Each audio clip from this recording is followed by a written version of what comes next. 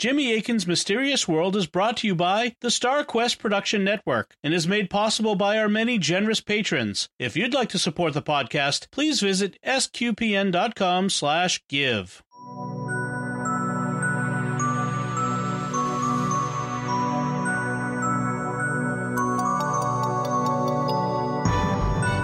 You're listening to episode 296 of Jimmy Akin's Mysterious World, where we look at mysteries from the twin perspectives of faith and reason.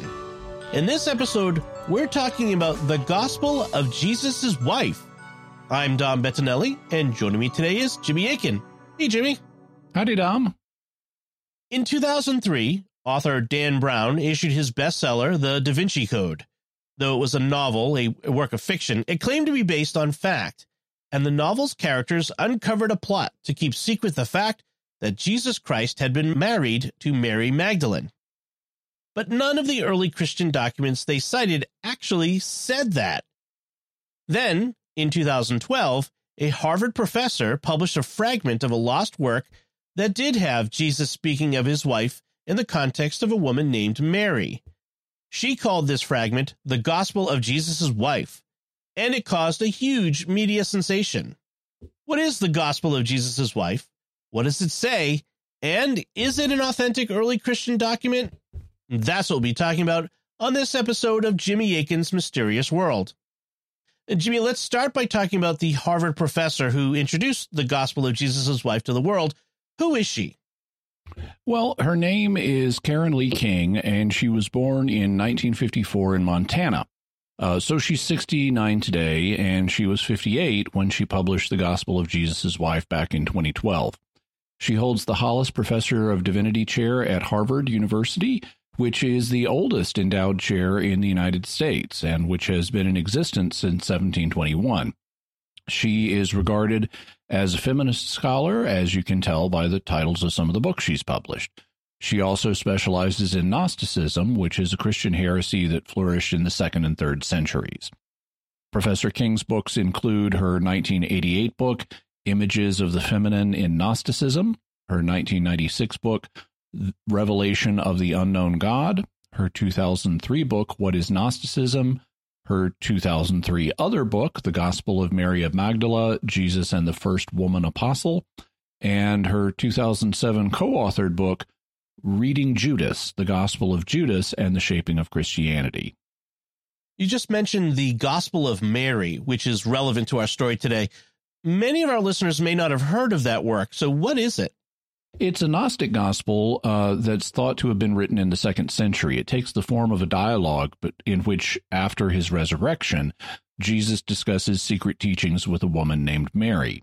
It's quite possible that this Mary is meant to be Mary Magdalene, but that's not certain.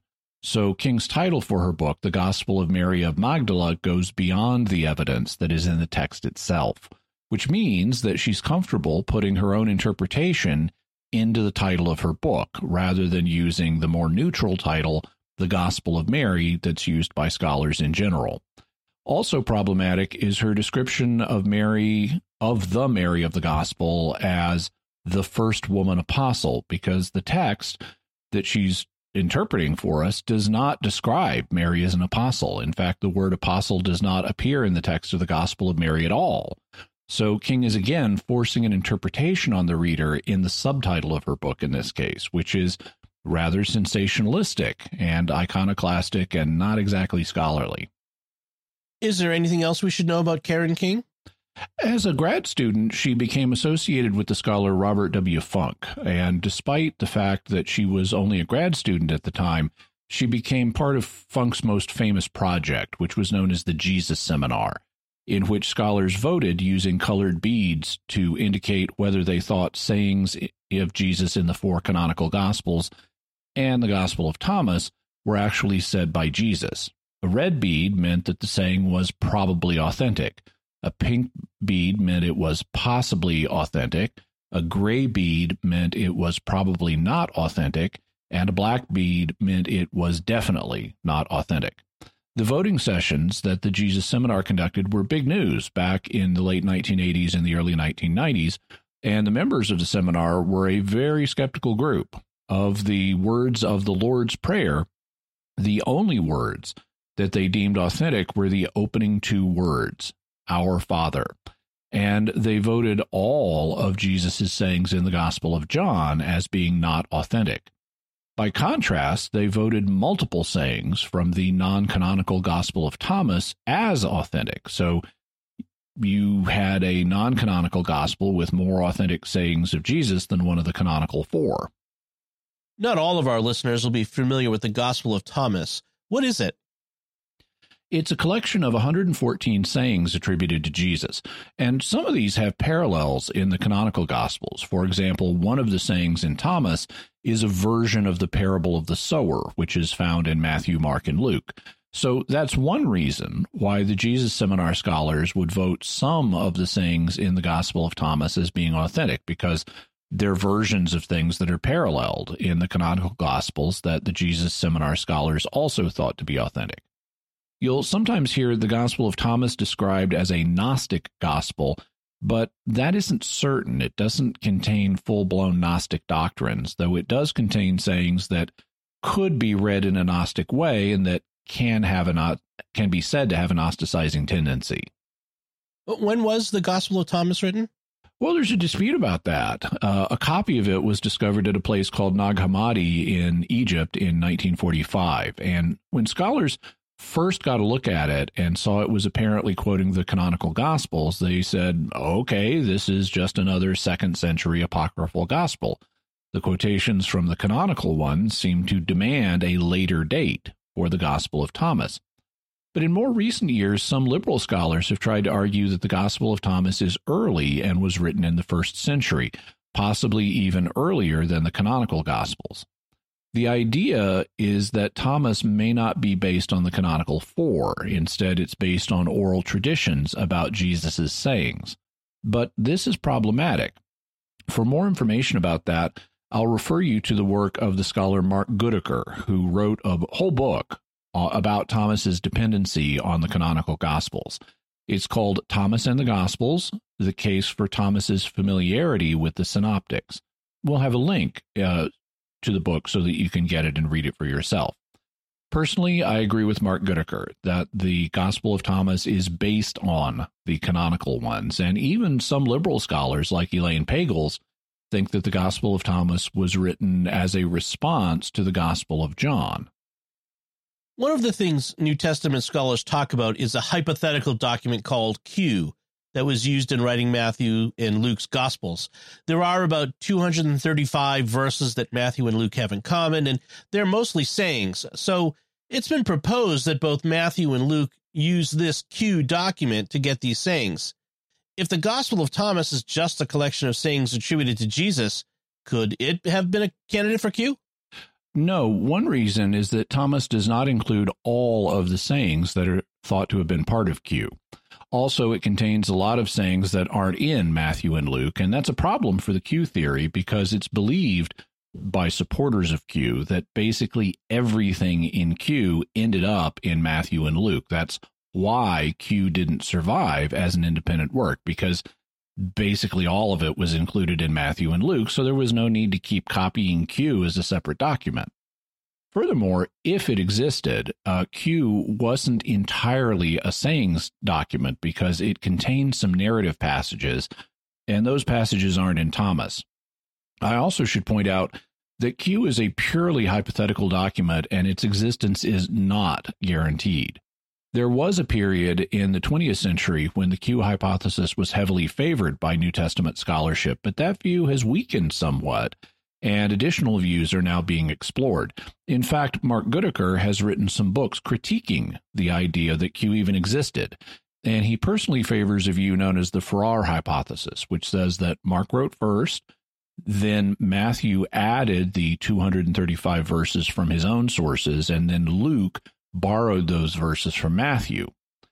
I personally favor a similar view, which is known as the Wilkie hypothesis, which says that Mark wrote first, then Luke expanded Mark, and then Matthew took the 235 verses from Luke. Both the Farrar hypothesis and the Wilkie hypothesis completely do away with the need for Q. They are simpler, and they don't require us to postulate a hypothetical document. But the discovery of Q was regarded as giving the discovery of Thomas was regarded as giving some support to the idea of Q, because at least it shows that some early Christians were writing collections of sayings attributed to Jesus. But if Thomas dates to the 2nd century, it doesn't show that Christians were writing Jesus sayings collections in the 1st century. And I would argue that it's more likely they would start publishing sayings collections later, after the all-important story of Jesus had already been told in the canonical Gospels. The Gospel of Thomas and Q will come back into our discussion later, but now let's turn to the Gospel of Jesus' wife. What is it? I mean, physically, what is it? It's a small piece of papyrus around the size of a credit card or business card, so it's very small. It appears to be a fragment of a larger work that has now been lost, and the writing on it is in Coptic. Coptic is the language spoken by Egyptian Christians, who we talked about in episode 283 on Our Lady of Zaytun. It's a descendant of the original ancient Egyptian language that we see written in hieroglyphs, but it also has a lot of Greek loanwords. Apparently, about 40% of its vocabulary is from Greek. The Greek loanwords became apparent to me a number of years ago when I bought a Coptic dictionary, and I immediately noticed that the Coptic word for governor, hegemon, was the same as the Greek word for governor. So Coptic is based on ancient Egyptian, but it's not exactly the same. When it comes to what's on the fragment itself, it contains only 8 lines, all of which are incomplete. But here's what they say. Line 1 says, "Not to me, my mother gave me life." Line 2 says, "The disciples said to Jesus." Line 3, "Deny, Mary is not worthy of it." Line 4, "Jesus said to them, my wife." Line 5, "She is able to be my disciple." Line 6, "Let wicked people swell up." Line 7, "As for me, I am with her in order to." Line 8, "An image." So let's go through that line by line. In line 1, there's some kind of dispute underway with someone, presumably Jesus, saying, "Not to me." Then this person says, "My mother gave me life," presumably a reference to the Virgin Mary. Line 2 just says, "The disciples said to Jesus," which tells us a conversation between Jesus and the disciples is taking place. Line 3 begins with the word "deny," which continues the idea of a dispute being underway. Then it says Mary is not worthy of it. Unfortunately, it doesn't say which Mary is being discussed, and given the previous reference to Jesus' mother, the idea could be that the Virgin Mary is a real possibility, and that should not be discounted. However, Karen King understood it as a likely reference to Mary Magdalene, which is not impossible, but also not certain. Whoever the Mary is, someone, perhaps the disciples, thinks that she's not worthy of something, and that may explain why the line begins with the word "deny." The idea may be that Mary should deny being whatever she's not worthy of. Line 4 is the blockbuster line that made the fragment famous. This line reads, "Jesus said to them, my wife." This is also ambiguous. Throughout the New Testament, from Galatians, which is one of the first books to be written, to Revelation, which is likely to be the last book written, the church is portrayed as the New Jerusalem, the bride of Christ, and the wife of the Lamb. So based on the New Testament, we'd expect Jesus to be referring to the church as his wife. However, based on the reference to Mary in the previous line, King and others took "my wife" as a reference to a living human wife that Jesus had in the view of whoever wrote this text. In that case, this would not be a reference to the Virgin Mary, since she was his mother. Line 5 says, "She is able to be my disciple," and this would also presumably be referring to a living human woman, and being a disciple of Jesus might be what the dispute is about. Is Mary worthy of being a disciple or not? Line 6 says, "Let wicked people swell up." In context, the wicked people would presumably be those who take a different view than Jesus is taking on the topic under discussion, And by saying they can swell up, that might mean they can just be angry and swell up with anger, or it might mean something else, like maybe they'll swell up physically due to a curse on them. Line 7 says, "As for me, I am with her in order to," which could mean a number of things, but one of them is that Jesus will be with Mary as his disciple. Finally, line 8 simply has two words that say "an image," which might have something to do with the image of God, but it's very uncertain. So that's a sketch of what the fragment says and some of the things it might mean, but it does refer to Jesus speaking of someone as "my wife," whether that's his church or Mary. And it was the latter idea, that it was Mary, that caused the story about the fragment to become a media sensation. Is the fragment historical evidence that Jesus actually had a wife? No, and to her credit, Karen King was quick to point that out. Here, she's appearing on GBH News in Boston. Well, it reads like something out of a Dan Brown thriller. A Harvard professor is contacted by an anonymous collector with a tantalizing artifact, a small scrap of papyrus covered with an ancient text, making the first known reference to the wife of Jesus. The notion that Jesus might have been married sparked controversy in the Christian world. And I'm joined now by the Harvard scholar at the center of it. Karen King is a professor of early Christian history at the Harvard Divinity School. And welcome. Thank you. So I should just interject that you're not saying he was. You're not saying, oh, this is proof. You're just saying this is a reference. I am saying this is not evidence that Jesus was married. Absolutely. And that may be, the story of my email. People who like this and people who don't like it generally think that's the claim, but it's not. So this is not in any case evidence. So King acknowledges that not only is this not proof that Jesus was married, she says it's not even evidence that Jesus was married because, on her view, this was a late 2nd century document. And so, if authentic, it could potentially show us what some early Christians believed about Jesus, maybe Gnostics, but it's too late to contain authentic historical traditions of Jesus' life in King's view, so it doesn't count as evidence. How did she come into possession of the fragment? She had been contacted by an anonymous collector of antiquities who had several Coptic fragments in his possession. The collector wanted her opinion of them, and King said that she had promised not to release the collector's identity so that he wouldn't be bothered by the press and things like that. How did the fragment first come to the public's attention? In Rome, there's a university known as the Augustinian Patristic Institute, also known as the Augustinianum.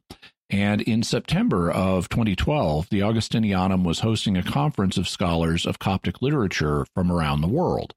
And on Tuesday, September 18th, Karen King gave a presentation to the Coptic scholars about the piece of papyrus that had come into her possession. Based on the statement in line 4, she had decided to call it the Gospel of Jesus' Wife. Unfortunately, she said, her laptop had crashed and she could not show the scholars pictures of the fragment, but she described its contents and her interpretation of them. She talked for about half an hour and then she took questions from the scholars in attendance. What was the reaction of the scholars who were there? They were rather cool towards her announcement and they started asking uncomfortable questions. One of them asked about the phrase that was translated, "my wife." In Coptic, like a lot of ancient languages, the most common word for wife is the same as the word for woman. Your wife is your woman. Just like in these languages, your husband is your man. We even use those expressions sometimes in English, although it isn't considered the most refined way of saying it. In Coptic, the word for woman is sahime, and the word that specifically means wife is hime. So, sahime and hime. When you stick a ta on the front of these, they mean my woman or my wife. So, ta sahime means my woman or my wife, and tahime means my wife specifically, not my woman, but specifically my wife. But the thing is, early Coptic writers used ta sahime every time they wanted to say my wife. This fragment is the only place that we've ever seen tahime used, so that's suspicious. The scholars who were present pushed back on the idea that this was part of a gospel. It's just a tiny fragment, and it could have come from any kind of document. It may not have been a gospel at all. In his book Veritas, reporter Ariel Sabar reports, Madeleine Scapello, a Sorbonne-educated expert in Gnosticism who served as the session's moderator, was the first of several scholars to suggest that the papyrus could just as well be part of a well-known tradition of Coptic homilies about the Virgin Mary. To lend biblical license to the Coptic Orthodox Church's many feasts, anonymous monks in the 5th to 7th centuries wrote dialogues in the voices of one or another of the apostles. Their aim was to fill the Bible's blanks, like the death of Jesus' mother, an event known as Dormition that the Gospels themselves don't record. A number of these homilies conflate the Virgin Mary and Mary Magdalene, describing the former as a Magdala-born woman who was the first witness to Jesus' resurrection.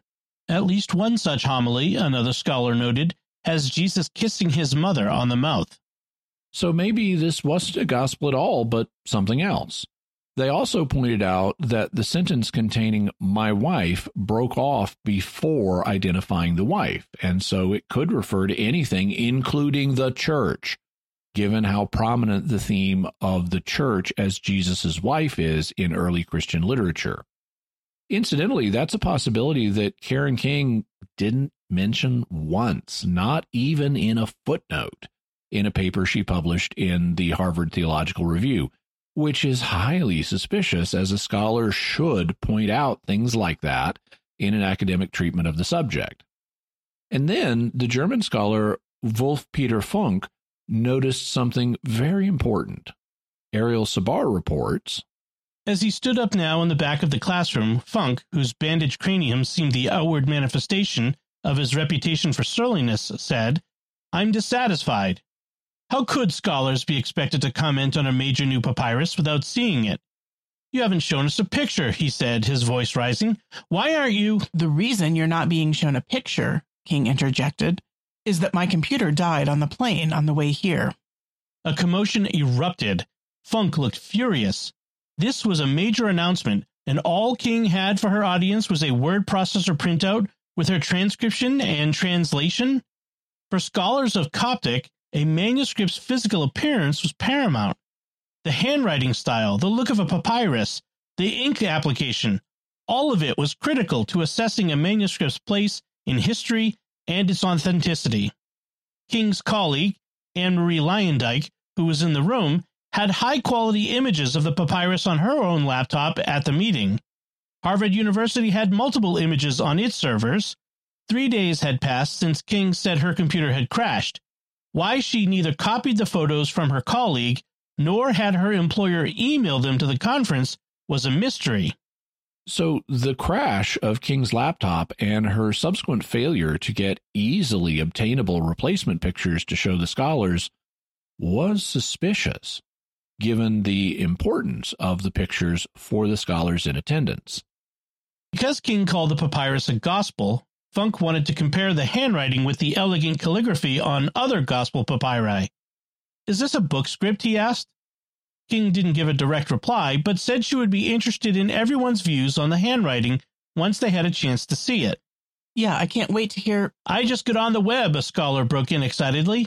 "It's on the web," another cried, finding the images either on Harvard's website or in one of the just-posted news stories.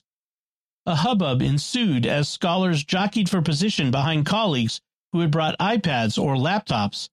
The clamor reached a high enough pitch that the moderator banged a book against the table, like a judge gaveling a court to order. "Some silence, please," she shouted. From what Funk could see on her neighbor's laptop, the fragment's ugly, ill-proportioned hand was anything but book script. "The question of genre," he said, wearing an anguished look. Nothing proves that this is part of a real literary gospel." "Not with anything this size," King conceded. That's right. So the poor penmanship on the fragment was inconsistent with the way that early Coptic scribes wrote gospels, casting doubt on whether this was a gospel, which King herself admitted was the case. And the fact that she decided to bill it as a gospel suggested she was deliberately sensationalizing the find. The mysterious crash of her laptop and her failure to obtain replacement images similarly suggested that she may have been trying to keep the scholars from seeing the images at the conference. But the conference was only the beginning. It was at this point that the story of the Gospel of Jesus' wife blew up and became a worldwide media sensation. Why would that be? If King announced its discovery at a scholarly conference and the scholars were significantly skeptical and disappointed, why did it make such a big splash in the media at the time? Because Karen King had made other plans for it to blow up in the media. Ariel Sabar explains, Karen King had staged a media coup with just a little help, and only in the final stretch, from Harvard University's publicists. Before taking the fragment public, she had hooked the Smithsonian Channel on a documentary and invited journalists for the New York Times, the Boston Globe, and Smithsonian Magazine to Harvard for advanced interviews. She ensured that the news media and the public would see photos of the discovery before the scholars at her photo-free presentation in Rome. She helped set up a Gospel of Jesus' Wife website for Harvard University, filmed a YouTube news release, and took to the phones after her talk at the Augustinianum for a conference call with reporters. The next day, King kept the momentum going with an unscheduled news conference with a gaggle of international press. So she'd pre-planned a major media push with pre-written stories by major newspapers just waiting to be released as soon as the scholarly conference in Rome happened. What was the reaction of the public? Well, it varied, and since confirmation bias is so strong among humans, opinion was split based on what people already believed. Dan Brown's book, The Da Vinci Code, which also proposed that Jesus was married, had been released in 2003, and the Tom Hanks movie version of The Da Vinci Code was released in 2006, and it's really terrible, by the way. So the idea was out there in popular culture, and people who had bought into the Da Vinci Code thesis embraced the Gospel of Jesus' wife as welcome confirmation of what they already believed. Meanwhile, those who were skeptical of or rejected the Da Vinci Code were similarly skeptical of the Gospel of Jesus' wife. People on both sides were passionate about the subject. And by the way, the Da Vinci Code is a work of fiction that's based on an earlier book called Holy Blood, Holy Grail. And we discussed Holy Blood, Holy Grail back in episode 77. So people can go to mysterious.fm/77 for more information about that. And while people largely split over the Gospel of Jesus' wife based on their thoughts on the Da Vinci Code, there were some surprises in how people reacted. Ariel Sabar reports that on Comedy Central's program The Daily Show, comedian Jon Stewart had an insightful observation. Stewart marveled at how anything could be read into a sentence that breaks off after the words, "my wife." "That's your proof?" he said incredulously. "Well, let me see if I can fill that sentence out for you. Jesus said, 'My wife, if I ever find one, we will really like to have Thai food.' Or how about this? 'My wife? ? No, I'm not married.'"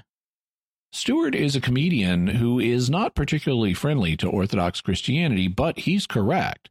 You really have to be cautious about what you infer from an incomplete sentence.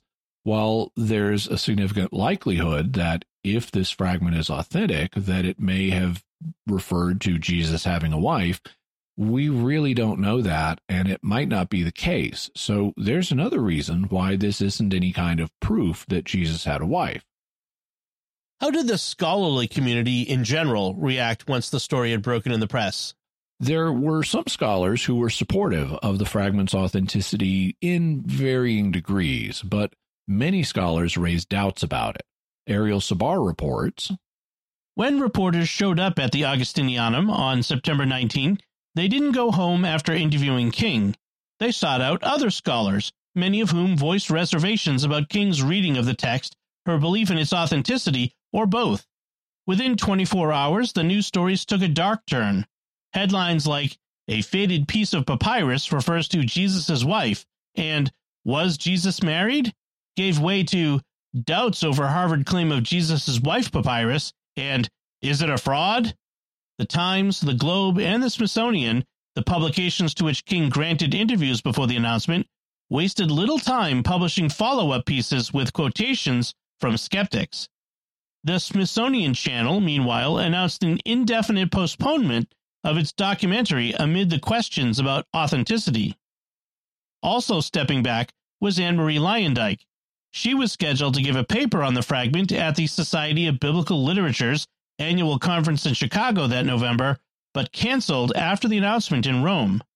A more public rebuke came from the historian Elaine Pagels, the most celebrated figure in Gnostic studies. She and King were friends. They had co-written a best-selling book on the Gospel of Judas just a few years before. But when I called Pagels for my Smithsonian article in late September 2012, she pointedly questioned King's decision to call the wife papyrus a gospel. The word gospel, she told me, implies a text professing to chronicle real events in Jesus' life. The wife papyrus could just as easily be a dialogue text in which followers describe often symbolic visions from Jesus. Or it could belong to a genre of ancient writing that some specialists liken to fan fiction. When you call it the Gospel of Jesus' wife, I just think, what are you talking about? Pagels said. At least 99% of this text is missing, she went on. Calling it a gospel, I'm sorry, I don't understand that except to make it sound more, well, what's the word? Important. It's much more sensational than what we can infer. In Pagels' view, King had read things into it that simply weren't there. I don't think this piece says anything about Mary Magdalene. She wasn't even sure Jesus was the speaker. All told, she said dryly, I guess my enthusiasm is not as great as hers. So things were not going the way that King had hoped, and worse yet, the Harvard Theological Review decided to hold off on publishing her article on the fragment until additional scientific testing on it had been done.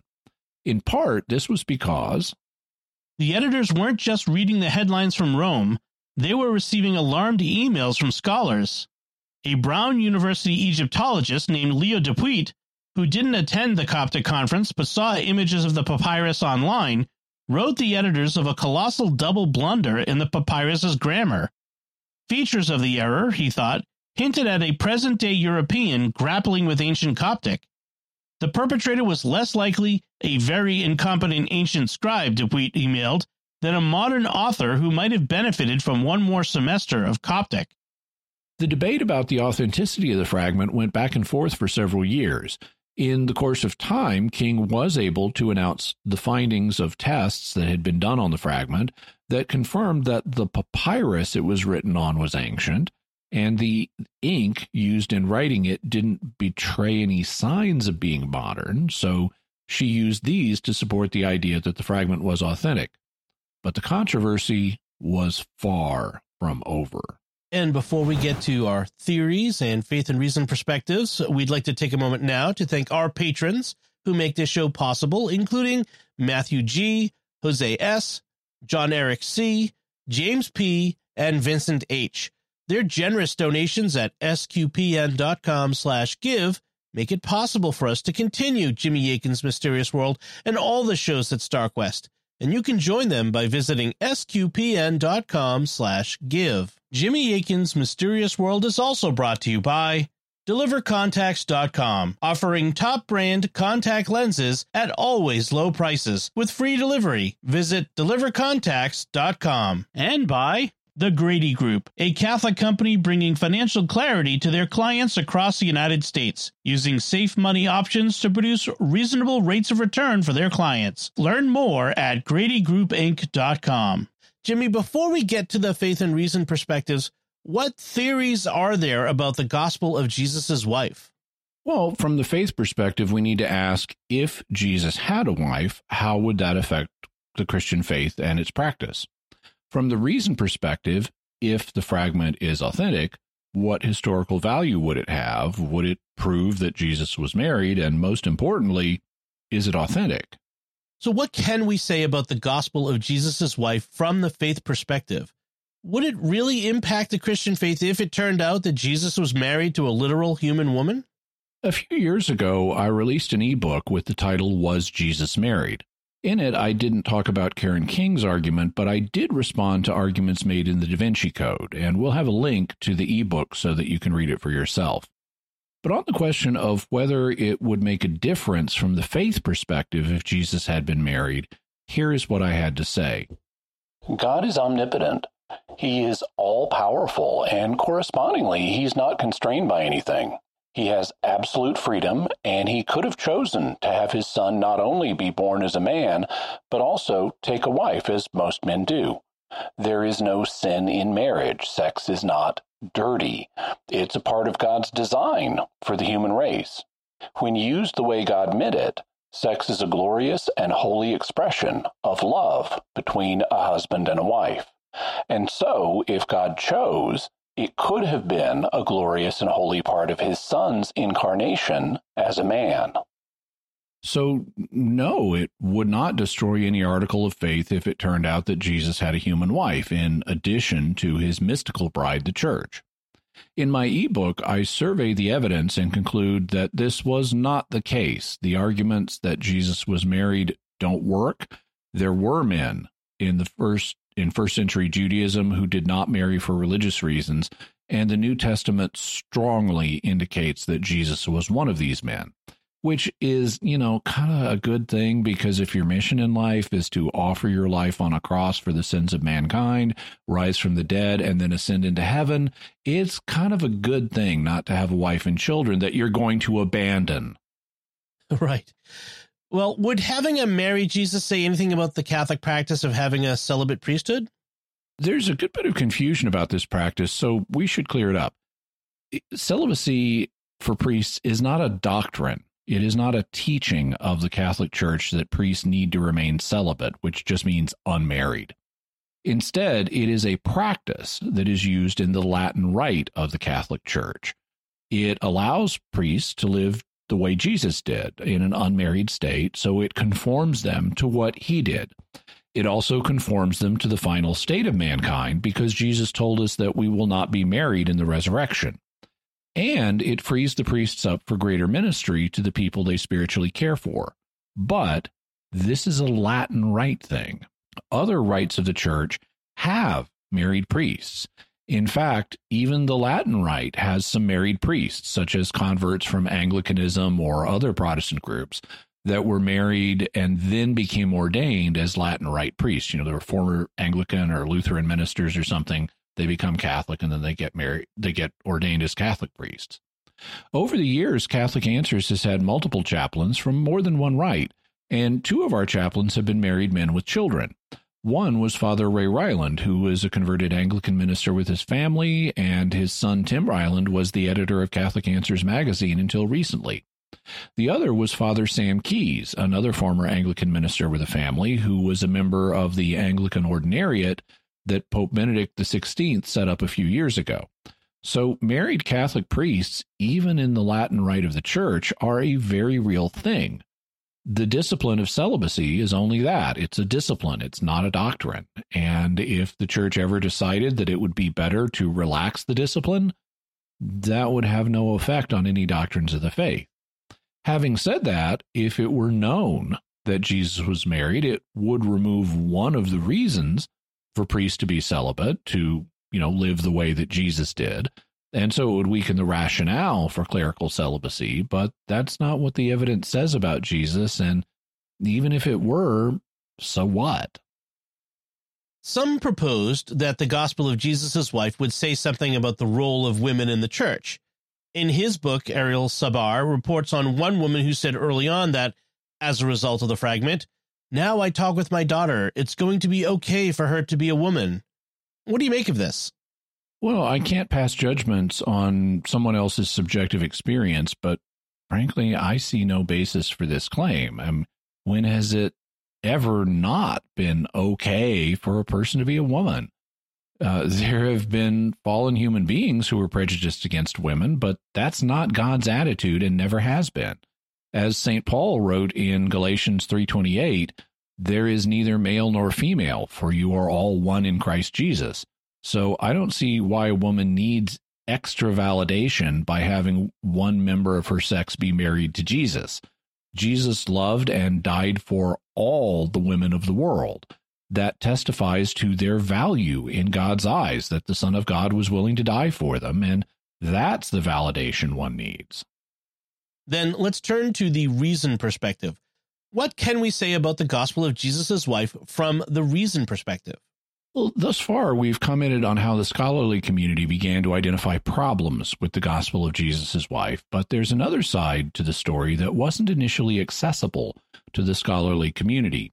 It has to do with the provenance of the fragment, meaning the history of where it came from and who had it along the way. And I should point out, because some people say providence when they mean provenance, they're two different things. Providence means what you provide for. Provenance means where something came from. You'll recall that an anonymous collector provided it to Professor King, and she completely failed to do significant checking on its provenance. In fact, she told Ariel Sabar, "I don't see the point of a conversation," King told me. "I haven't engaged the provenance questions at all." So she really wasn't interested in researching the origin of the fragment and largely just took the collector's word for where it came from. What did the collector tell her? He said that he acquired it in a set of 6 Coptic fragments from a German man named Hans Ulrich Laukamp in 1999. This set included the Gospel of Jesus' Wife fragment and another fragment which was part of a Coptic edition of the Gospel of John. It will become important later in our story, so remember it. As evidence to confirm his account of the acquisition, the owner sent Professor King a photocopy of the sales contract with Laukamp, and he also gave her a scan of a letter from 1982 that Laukamp had received from Peter Monroe, an Egyptologist at the Free University of Berlin. In the letter, Monroe told Laukamp that he thought one of the fragments was from the Gospel of John. The owner also sent Professor King a scan of an unsigned handwritten note that had no date on it. This anonymous note said that another fragment contains a reference to Jesus having a wife, so that would be the Gospel of Jesus' Wife fragment. But that's all he gave her? A photocopy, scans, an anonymous note with no date on it? Not original documents that can be checked out by document examiners to see if these documents were authentic? Wasn't that suspicious? It was extremely suspicious, and since King wasn't interested in looking into the provenance of the document any further, various journalists took up the challenge and started doing research, and they started making headway in figuring things out. One of them was Smithsonian's Ariel Sabar, and it was he who finally put all the pieces together. How did he go about it? What did he do to find out what he needed to know? He describes the details of the process in his book Veritas, and we won't go through all of the techniques he used to keep today's episode from going too long, but you can read the book to get all the details, and it's a really riveting read. One of the things he did was look up Hans Ulrich Laukamp and Peter Monroe, who were mentioned in the documents that the owner had turned over to King. He discovered that both of them were dead. Laukamp died in 2002, and Monroe died in 2009, so very conveniently, neither of them could be interviewed to see if they would confirm the collector's story.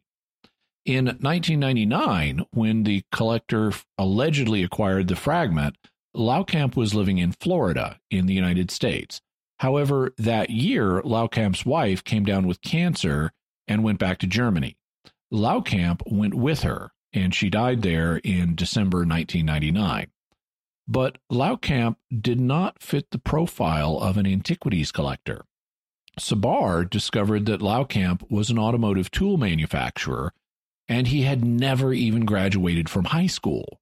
So he didn't really sound like the kind of intellectual who would be interested in collecting ancient Coptic manuscripts. But he did own an auto parts company that was successful for a time. Sabar also discovered that 4 days after his wife died, Laukamp's auto parts company opened an American branch in Florida, and the man in charge of the American branch was another German national named Walter Fritz. He lived in Northport, Florida, and Sabar thought that he might be the anonymous collector, in part because he had also studied at Berlin's Free University, and he had studied Egyptology. In fact, he'd once published a journal article about the Egyptian pharaoh Akhenaten. Incidentally, we told the story of Akhenaten, Egypt's heretic pharaoh, back in episode 28, so you can go to mysterious.fm/28 and hear all about him and how he turned ancient Egypt upside down. Once Sabar guessed that Walter Fritz was the owner, what did he do? He went to Florida, called Fritz, and asked to meet him. But Fritz got defensive, declined the interview request, and hastily hung up. He also said that he'd never studied Egyptology, that he hadn't written the journal article about Akhenaten, that he was just a consultant for, not in charge of, the auto parts company's American branch, and that he didn't remember how he'd met Laukamp.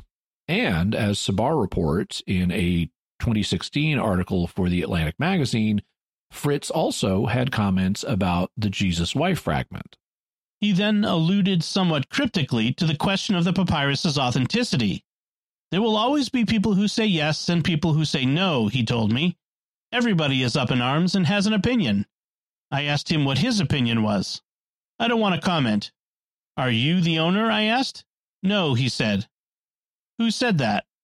No one, I answered, but since he was one of Laukamp's few American acquaintances, I wanted to be sure. He wasn't the owner, Fritz insisted. He had no idea who was. Fritz thus denied being the owner, but that didn't satisfy Sabar, so he contacted an Egyptologist at the Free University and sent him a photo of Fritz. The man emailed him back and said that the man in the photograph did look like Walter Fritz, suggesting that he had lied in the phone call. Sabar also made other discoveries about Fritz using public records. He found out that Fritz ran a business called Nefer Art. Nefer is the ancient Egyptian word for beautiful, like in the name of Akhenaten's wife, Nefertiti, whose name can be translated, the beautiful woman has come. And this confirms Fritz's Egyptological connection. One of the things Sabar found out about Fritz was really disturbing. What was that?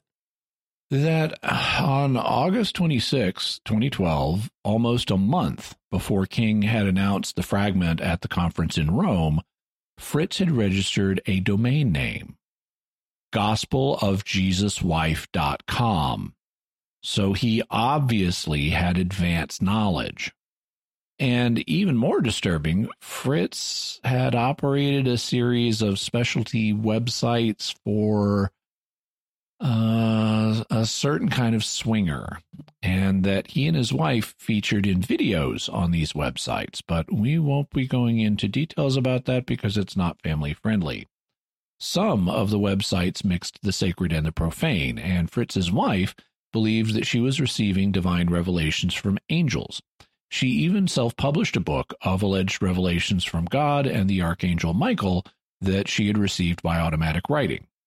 So between the Jesus Wife Papyrus, the swingers websites, and the heavenly revelations, Fritz and his wife were a really wild couple, and they were playing with the same elements that were in the Da Vinci Code, with religion, sex, Jesus being married, and ancient Gnostic Gospels. Eventually, Sabar called Fritz again and confronted him over the phone. In his Atlantic article, he writes, Nearly 4 months had passed since I first spoken with Walter Fritz. The time had come to call him again. When he answered on a Monday morning in March, I laid out what I discovered. His training in Egyptology, his ties to the Free University, the fact that he'd registered gospelofjesuswife.com weeks before King's announcement. So what is it you want to know, he asked. The truth about the papyrus, I said. All the evidence pointed to him as the owner. Maybe I know the person who owns it, he said. He claimed the papyrus's owner was a friend whose identity he was not at liberty to disclose. When I asked him whether he'd had any contact with Karen King, he said he had never met her, but had talked with her briefly, just to clarify something. Sabar then confronted him with the idea that he might have forged the document. Let's be the devil's advocate and say either Mr. Laukamp or I conspired to forge a papyrus to make a statement, he said when we spoke again later that week. Well, there is still no scientific evidence at this point that we did it. But could he have pulled off a near-perfect forgery if he'd wanted to? Well, to a certain degree, probably, he said. But to a degree that it is absolutely undetectable to the newest scientific methods, I don't know. I didn't understand these hedges, so I asked point-blank whether he had forged the Gospel of Jesus' wife. His response was unequivocal, no. He had even more scorn for critics of the Jesus' wife papyrus, deriding them as county-level scholars from the University of Eastern PP land, who think their nitpicking of Coptic phrases can compete with scientific tests at places like Columbia University and MIT that have yielded no physical proof of forgery. Fritz's expression, the University of Eastern PP land, is an exact quotation. I'm not censoring what he said, and that comment has struck various people as highly amusing. And soon after this phone call, Sabar received an email from Fritz that stated, Dear Mr. Sabar, I, Walter Fritz, herewith certify that I am the sole owner of a papyrus fragment which was named Gospel of Jesus' Wife. I warrant that neither I nor any third parties have forged, altered, or manipulated the fragment and or its inscription in any way since it was acquired by me. The previous owner gave no indications that the fragment was tampered with either. So after having Sabar catch him in multiple lies, he changed his mind and decided to acknowledge that he was, in fact, the anonymous owner of the fragment, whose name Karen King had refused to release. But he still denied that it was a forgery and insisted it was authentic. Then Fritz told Sabar more about how he'd acquired the fragments. He said that he bought them from Laukamp on November 12th, 1999, and that the purchase had taken place at Laukamp's home in Florida. But that was not believable, because between October and December 1999, Laukamp was with his dying wife in Germany. So it looked like just another lie. Having caught Fritz in so many lies, and suspecting that he or someone he knew forged the Gospel of Jesus' wife fragment and possibly the Gospel of John fragment, did Sabar start looking into whether he was tied to any other forgeries? He did. He got Fritz to send him a scan of the 1982 letter from Peter Monroe about the Gospel of John fragment, and when I forwarded it to a close colleague of Monroe's, he wrote back that the signature and stationery looked 100% authentic. But later I noticed two errors in the street address for Laukamp's Berlin apartment. Not only are the building number and postal code incorrect, but no such address existed. The letter, it seemed, warranted a closer look. On the advice of a forensic document examiner, I sought as many of Monroe's letters from the early 1980s through the mid-1990s as I could. Soon, scans were arriving by email from a former doctoral student, a Dutch Egyptologist who has custody of Monroe's archives, a Free University professor, and the same Monroe colleague who initially thought the letter looked genuine, a position he quickly backed away from after seeing other Monroe letters. The problems were endemic. A word that should have been typed with a special German character, a so-called sharp S, which Monroe used in typewritten correspondence throughout the 80s and early 90s, was instead rendered with two ordinary S's, a sign that the letter may have been composed on a non-German typewriter or after Germany's 1996 spelling reform, or both. In fact, all the available evidence suggests that the 1982 letter isn't from the 1980s. Its courier typeface does not appear in the other Monroe correspondence I gathered until the early 90s, Fritz's final years at the university. The same is true of the letterhead. The school's Egyptology Institute began using it only around April 1990. As a student of Monroe's, Fritz may well have received correspondence from the professor, a letter of recommendation, for example, or a note certifying that he'd completed a course. It would not be difficult, the forensic examiner told me, to take an authentic letter, lay a sheet of new typewritten text across its middle, and make a photocopy. This might explain why Monroe's typewritten name at the bottom of the letter is parallel with the stationery's design elements, while the rest of the text sits slightly askew. It might also explain why no original exists. Furthermore, Sabar discovered that Fritz had applied for a job with the state of Florida, and in his application, he submitted a photocopy of a document saying that he had a master's degree in Egyptology from the Free University of Berlin. But university records confirm that Fritz never received a master's in Egyptology from the Free University. So this letter, this photocopy of a letter that he submitted, was itself a provable forgery. And it's a crime to submit a false document like this to the government in Florida. So Fritz appears to be provably involved with forgery and the criminal use of forged documents. There's a lot more that we could go into about what Sabar uncovered about Fritz and how he exposed Fritz's lies. But we won't do that to keep this episode from running even longer. Listeners can read Sabar's book, Veritas, for the full story. However, is there anything else we should know about Sabar's interactions with Fritz? There is one thing that I'd point out. Before he published his article in The Atlantic, Sabar went down to Florida again to photograph Fritz for the magazine and to have a final interview with him. Then, as he explains in the article, after the waitress cleared our lunch plates, Fritz leaned across the table and told me to shut off my tape recorder. I obliged, but continued taking notes.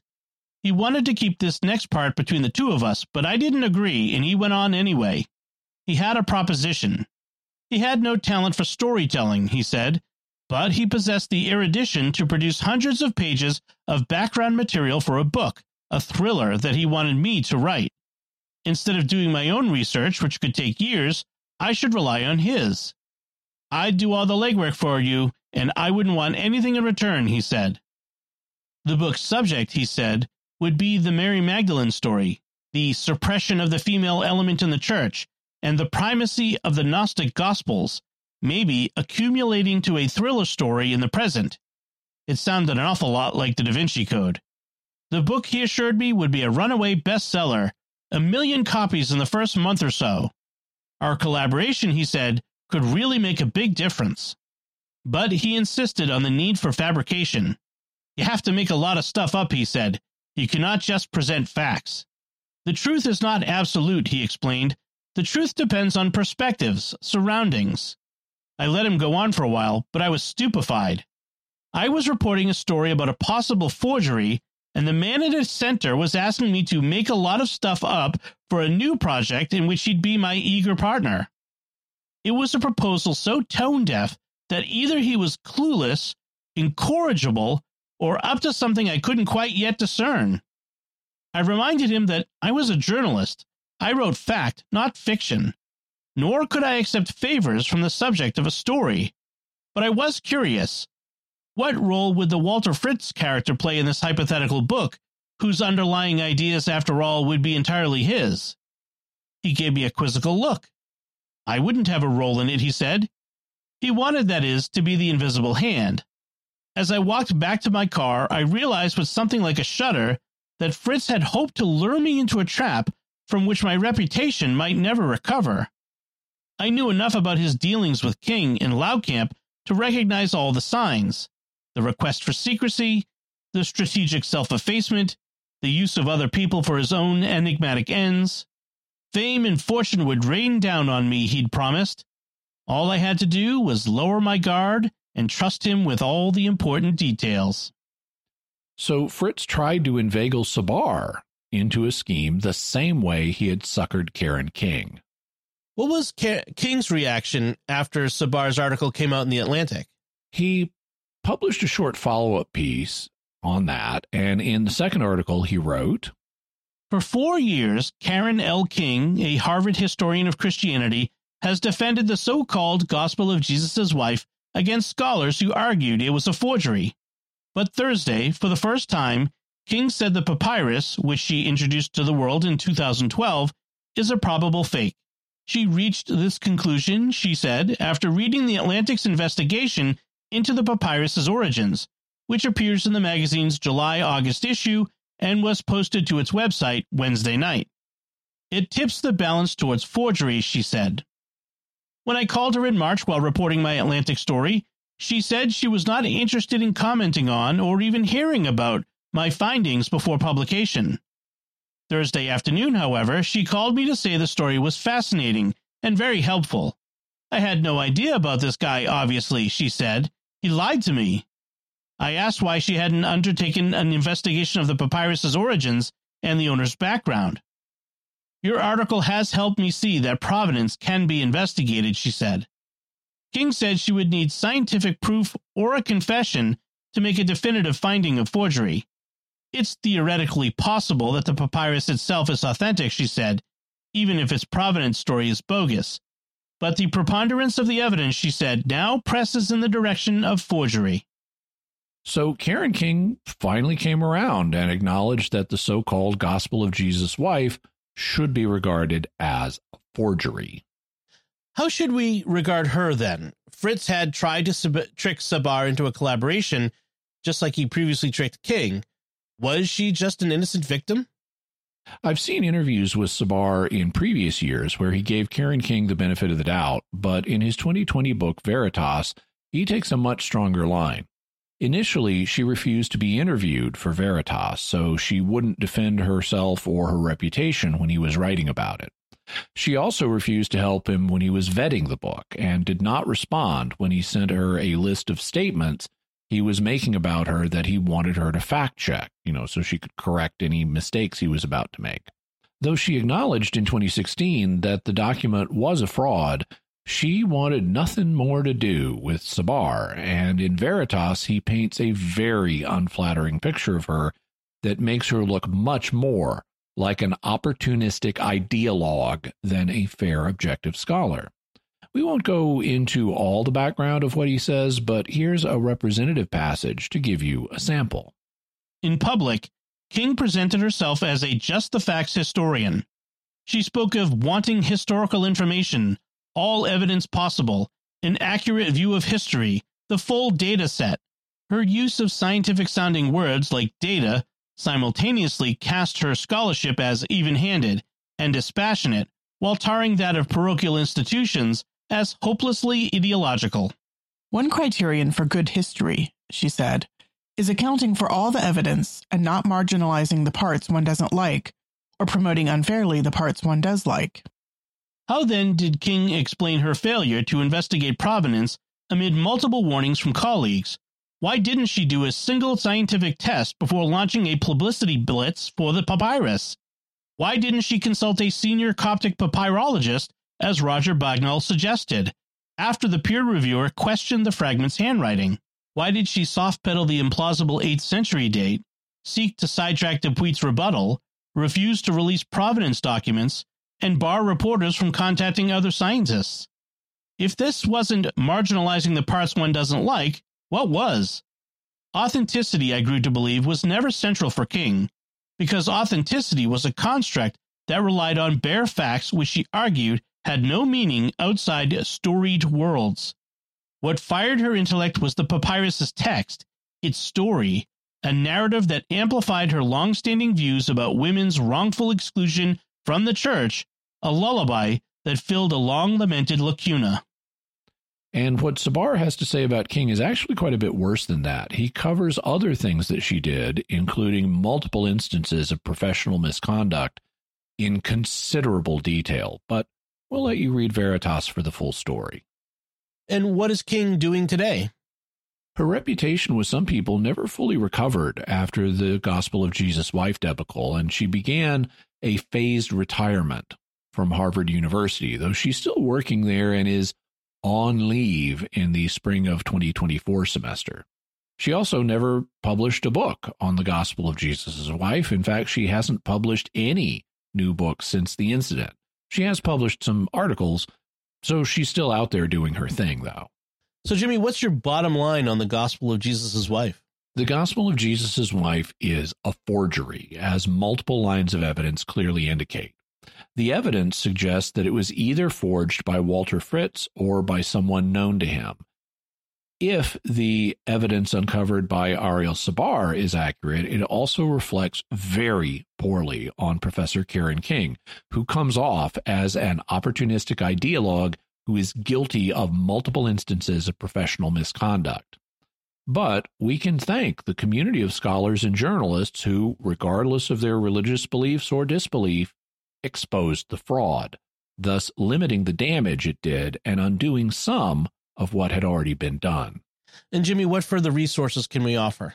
We'll have a link to my ebook, Was Jesus Married? Also Ariel Sabar's book, Veritas, a Harvard professor, a con man, and the Gospel of Jesus' Wife. Mark Goodiker's author page, also Mark Goodiker's book, Thomas and the Gospels. Karen King's author page, Ariel Sabar's article, The Unbelievable Tale of Jesus' Wife. Ariel Sabar's article, Karen King Responds to the Unbelievable Tale of Jesus' Wife. A 2014 Atlantic article, The Curious Case of Jesus' Wife. Also, just basic information about the Gospel of Jesus' Wife and Karen King. Also, Mark Goodiker's coverage of the Gospel of Jesus' Wife on his blog. He's got a lot of very interesting stuff to say there. Also, an episode of his NT Pod podcast, where Mark Goodiker talks about all this. An interview with Karen King from 2014, and a 2016 Boston Globe article. Very good. So that's it from us this time. What are your theories about the Gospel of Jesus' Wife? You can let us know by visiting sqpn.com or the Jimmy Akin's Mysterious World Facebook page, sending us an email to feedback@mysterious.fm, sending a tweet to @MYS_world, visiting the StarQuest Discord community at sqpn.com/Discord, or calling our mysterious feedback line at 619-738-4515. That's 619-738-4515. And I want to say a special word of thanks to Oasis Studio 7 for the video and animation work on this episode. They're available for hire, so you can check out their work and just see what the video version of the podcast looks like by going to my YouTube channel, youtube.com/Jimmy Akin. And while you're there, please do engage with the video. That will tell YouTube that you found it engaging and that other people might find it engaging too. And so it will share it with more people, and you can help the podcast grow. To engage with it, you can like, comment, and especially subscribe and hit the bell notification so that you always get notified whenever I have a new video. These days, I tend to have multiple videos a week. And at the time we're recording this, I'm almost to 50,000 subscribers on YouTube. So you can help us get there. Please do subscribe. I'm trying to grow my channel, and I'd really appreciate it. So, Jimmy, what's our next episode going to be about? Next week, we're going cryptid hunting. So we're going to be searching for a hidden or unknown animal. But this time, we're going to be looking at a cryptid that actually killed people. We'll be very discreet about what it did, but we'll be going back to the 1700s and looking at a cryptid that plagued the Gévaudan region of France. The creature was so fierce that it became known as the Beast of Gévaudan. And we'll be revealing to you what this beast very likely was. Folks, be sure to get your very own Mysterious World t-shirt, mug, and more in our merchandise shop at sqpn.com/merch. You can find links to Jimmy's resources from our discussion on our show notes at mysterious.fm/296. And remember, to help us continue to produce the podcast, please visit sqpn.com/give. Jimmy Akin's Mysterious World is also brought to you by Great Lakes Customs Law, helping importers and individuals with seizures, penalties, and compliance with U.S. customs matters throughout the United States. Visit GreatLakesCustomsLaw.com. And by Rosary Army, featuring award-winning Catholic podcasts, rosary resources, videos, and the School of Mary online community, prayer, and learning platform. Learn how to make them, pray them, and give them away while growing in your faith at rosaryarmy.com and schoolofmary.com. And by Tim Shevlin's personal fitness training for Catholics, providing spiritual and physical wellness programs and daily accountability check-ins. Strengthen yourself to help further God's kingdom. Work out for the right reason with the right mindset. Learn more by visiting fitcatholics.com. Until next time, Jimmy Akin, thank you for exploring with us our mysterious world. Thanks, Dom. And once again, I'm Dom Bettinelli. Thank you for listening to Jimmy Akin's Mysterious World on StarQuest. If you've enjoyed Jimmy Akin's Mysterious World, you'll also enjoy another StarQuest Network show, PlayStation Portable. Find it wherever you can find podcasts or at sqpn.com/PSP.